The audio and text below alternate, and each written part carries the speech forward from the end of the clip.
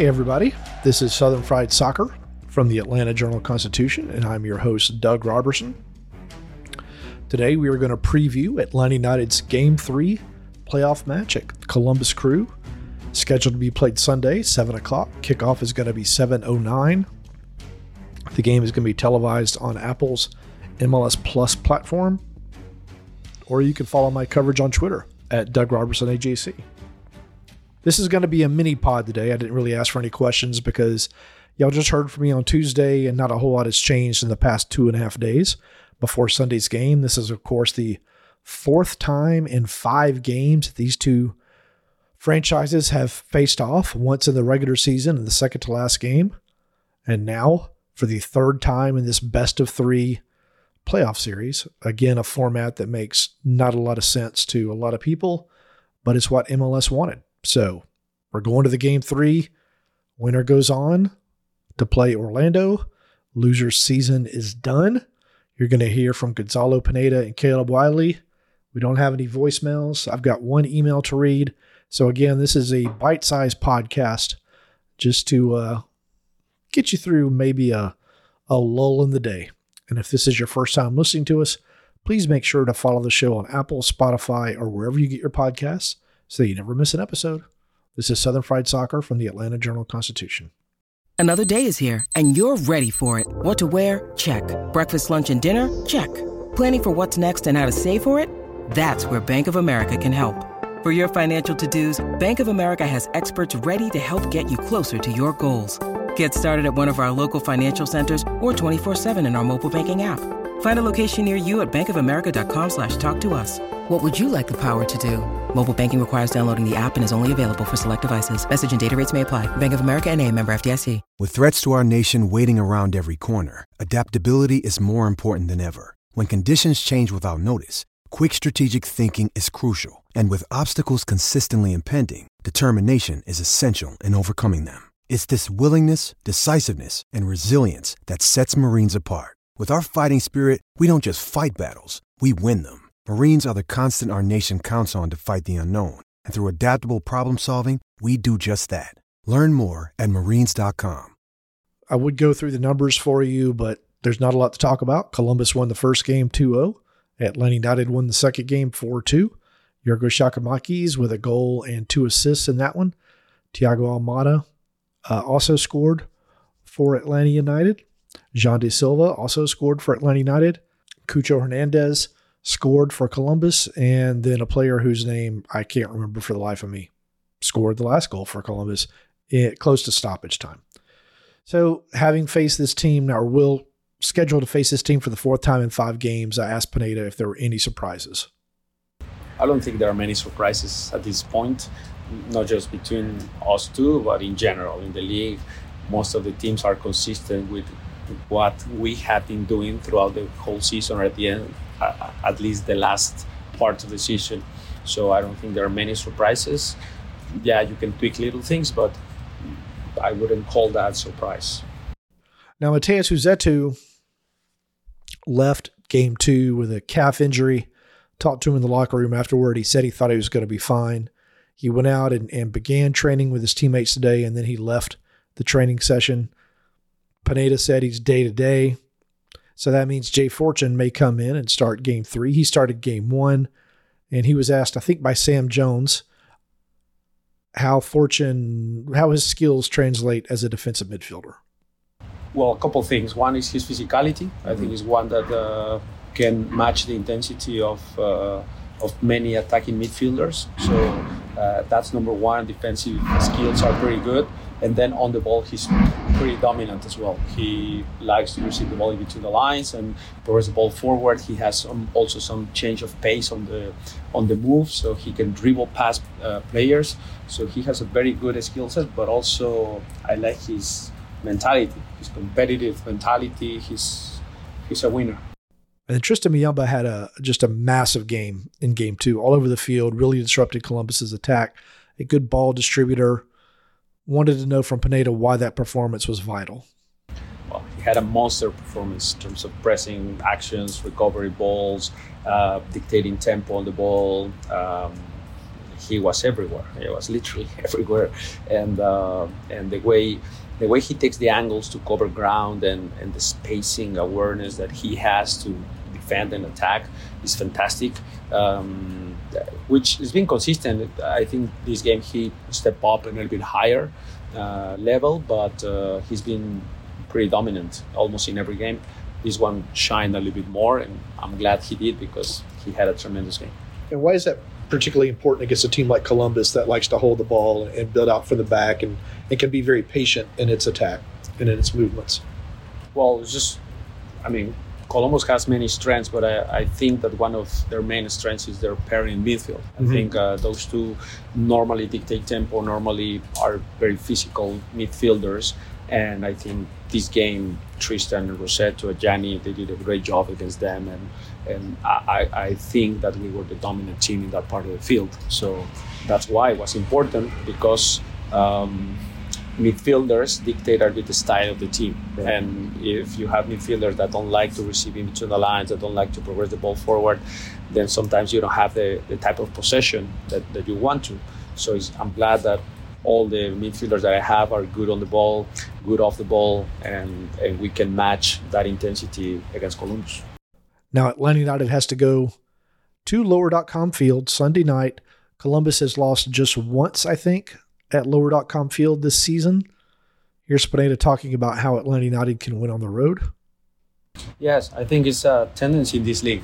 We know that probably it's one of the most in the world that being the home advantage matters. So for me, it's just where you put your focus and your attention. And we have to put the focus and the attention in the little things, in the little principles, how I can do to help my teammate in defense, how I can do to hurt the opponent in attack. So all those little things, I think, is the attention of the players has to be there in the little things. Connecting my first couple passes, winning my first couple duels, then you start to gain confidence in the game. And it's one of those that is mental. It's a mental game. And in these playoff games, if you are mentally strong, you respond well when you play away.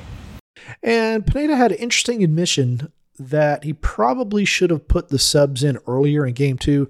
I can remember sitting there in the press box looking at the clock going, I wonder why Pineda hasn't put them in yet around the 65th minute, which is typical 60-65, but he waited a little bit, and here's some of his reasoning why. Well, part of the reflection, the analysis on my side is that they were a little bit late.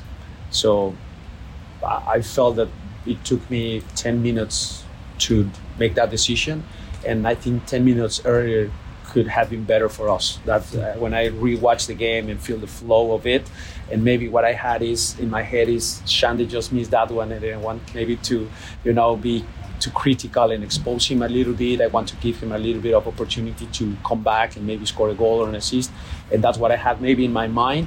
But now that I rewatched those 10 minutes before I saw the Sava and Shande, I think Columbus was dominant and created a couple good chances. So we needed that energy, that fluidity, but also how dangerous we can be in attack when the opponent is trying to overload us, and then they know that with Edwin Tyler we have a lot of energy in counters. So I think I was late, but it's good to have those options. I have also Derek, which in this game I didn't use, but is another one that can change the game offensively for us. I think in the first game he did quite well when he entered on the field. So I have options offensively, Jamal as well. So I have a good bench. We also spoke with Caleb Wiley today. There was a group of us out there, Sam and I, Jason, and some folks from some of the TV stations. Was curious to ask Caleb, Columbus is at home. Columbus was the higher seed. What pressure, if any, does Atlanta United feel? I would like to say not much. I don't really want to, obviously for individually there's going to be pressure on us because it's a must-win game and you lose or go home. And, Columbus are thinking the same thing. I guess there is, but it's good pressure. Right. These are games that, you really want to soak in. These are the games that are really going to be just a straight battle. The soccer doesn't have to be, the best, but, it comes down to who wants it more. And so, yeah. And then, of course, Atlanta United set up to play defensively in game one. They didn't have Thiago Almada in that one. They were much more attack-minded, which is typically how they play during the season. Once they got Thiago back for game two, wanted to know, does Caleb think they're going to defend, or does Caleb think they're going to be more of an attacking team on Sunday? Yeah, I mean, I think that's our attacking is one of our big objectives on this team. We love to attack, and then the defensive part is something that we're always looking to work on to get better on. But definitely, we're not scared to go there on Sunday and be a huge threat going forward. Also wanted to get Caleb's take on Mayumba and how he played in game two. Yeah, I agree. He had an incredible game. Just like he was winning like every second ball. He was very aggressive, very smart on the ball. I mean, as you guys can see, he's very technical. He understands the game really well, and he's just a very impactful player for us, which he's helped us a lot so far this season. With the ground he covered, does that give you a little more freedom? I know you've been picking and choosing a little bit more when you're getting forward, but does that give you a little more room to get up the field? Yeah, for sure. We have a good connection. Whenever he comes out, when he'll sometimes drop into that deeper left back role. When I see that, I know where to go, whether that's higher or inside. But yeah, just being on the same page, communicating, and not. Yeah. And then Caleb was asked about defending Julian Gressel, former Atlanta United player, and a very important part of Columbus's attack, particularly bringing in balls from wide spaces to try to find Cucho. It's been amazing. I mean, I think, we know Julian is a great player. He's a player that likes to get forward, put in good crosses. And so, it only helps me when I'm on that defensive side and how I want to defend him and stuff. But it's been a good challenge so far. Now, we're not even going to take a break on this one. We're just going to go right into the one email that we got, and then we're going to wrap this up. So this is from Ben and Cherry, friends of the podcast, who said, I want to give some credit where it's due. First, to me. Well, thanks, but you don't have to do that, Ben. You've been saying for some time now that a field player needed to step up and provide some leadership for Atlanta United. I didn't realize how right you were until it happened Tuesday night. Which brings me to the second person who deserves some credit. That, of course, is Yorgo Shakimakis.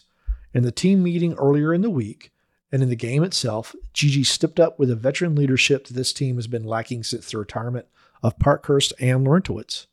And the team responded in a huge way. Coffee sip, and I am going to take a coffee sip. Thank you, Ben. Oh, that's good stuff.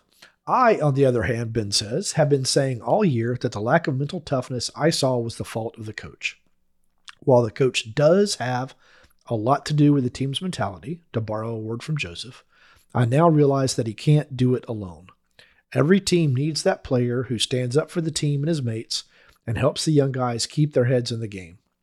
The way Gigi did that at several points during the game, notably after Silva's miss of an open goal, turned Atlanta into a much stronger unit, a much more dangerous opponent. For the first time, I think this team is a real threat to win the series and to challenge other teams in the postseason. Guzan absolutely deserves the captain's armband, but as you pointed out, there's only so much he can do on the field. Miles had a terrific game Tuesday and is a solid presence on the defense, but he seems to lack the instinct to rally and support his teammates the way Gigi did. Here's hoping Gigi continues to wear that mantle of leadership for the team for a long time to come. Ben. And he adds, P.S. Reese's Cups are great, and I'll eat as many as you put in front of me, but everyone knows that M&Ms are the apex predator of candies. I can't argue. M&Ms are pretty good. They might be my second favorite, Ben. That's a good call.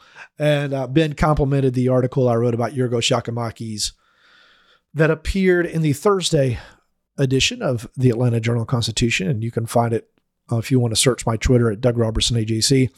It was about a players' meeting that the team had following the 2-0 loss in Game 1.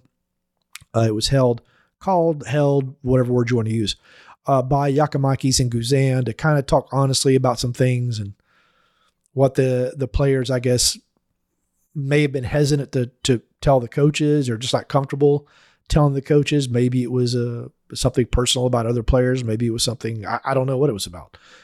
I wasn't out in the locker room, but Giacomakis shared that the meeting was called. Some honest feelings were shared, and it was good. And yeah, Giacomakis was definitely a leader in game 2. He was the one that he gotten fouled a couple of times and just really chewed on first the referee and got a yellow card. Then the assistant referee, after Giacomakis was tripped near the box trying to run onto a through pass and no foul was called.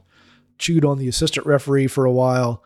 And he said he did it just to make sure that the young guys were focused and realized that this was an important game and this is worth fighting for. And not to say they weren't, but he just wanted to make sure that they were. And, I've heard from different people that within the locker room, Giacomakis has really become a vocal, strong leader. And, we don't go in the locker room immediately after games. We're not there after training sessions. So I can't say definitively whether this was something that was missing, but it certainly seems to be helping the team, and we'll see if it can continue in game 3. I want to remind you that we have a subscription special package for 3 months. Subscribe.ajc.com/podcasts for 99 cents. Unlimited digital access. You get all of our newsletters. That's subscribe.ajc.com/podcasts. We have a voicemail you can call in, 404-526-AJCP. That's 404-526-2527. I will be in Ohio on Sunday for the game. I'll be live tweeting, so I'll be slightly ahead of what you're seeing on TV, or probably about the same as what you're listening to on the radio. But please look for the coverage of Game 3. Please consider subscribing to the Atlanta Journal-Constitution. And a reminder to please tell your friends about our show and give us a rating and a review on Spotify and Apple. That's what helps us grow the podcast. As always, hug your loved ones. Communicate with your loved ones. I want to say good luck to Carrollton in its big statewide debate tournament tonight and tomorrow. My son and former stepson are key members of the team, and I wish them all the luck in the world. Thanks for listening to Southern Fried Soccer from the Atlanta Journal-Constitution. Y'all take care. In Atlanta, one voice has stood out for over 4 decades. An AJC original, The Monica Pearson Show. Let's talk about how you got to ESPN. Revealing interviews. You are known as America's doctor, but I want to know who you were before that. When you have a different name, you have different color skin, it can be tough. With Atlanta's most famous faces as you've never seen them before. I'm telling my story. This is the American dream. The Monica Pearson Show, streaming now on AJC.com. The AJC's trusted veteran political voices, Greg Bluestein, Patricia Murphy, Tia Mitchell, and Bill Nigett, are the essential source for Georgia politics. The Atlanta Journal-Constitution's Politically Georgia. Sign up for the newsletter, download the podcast, subscribe to the AJC.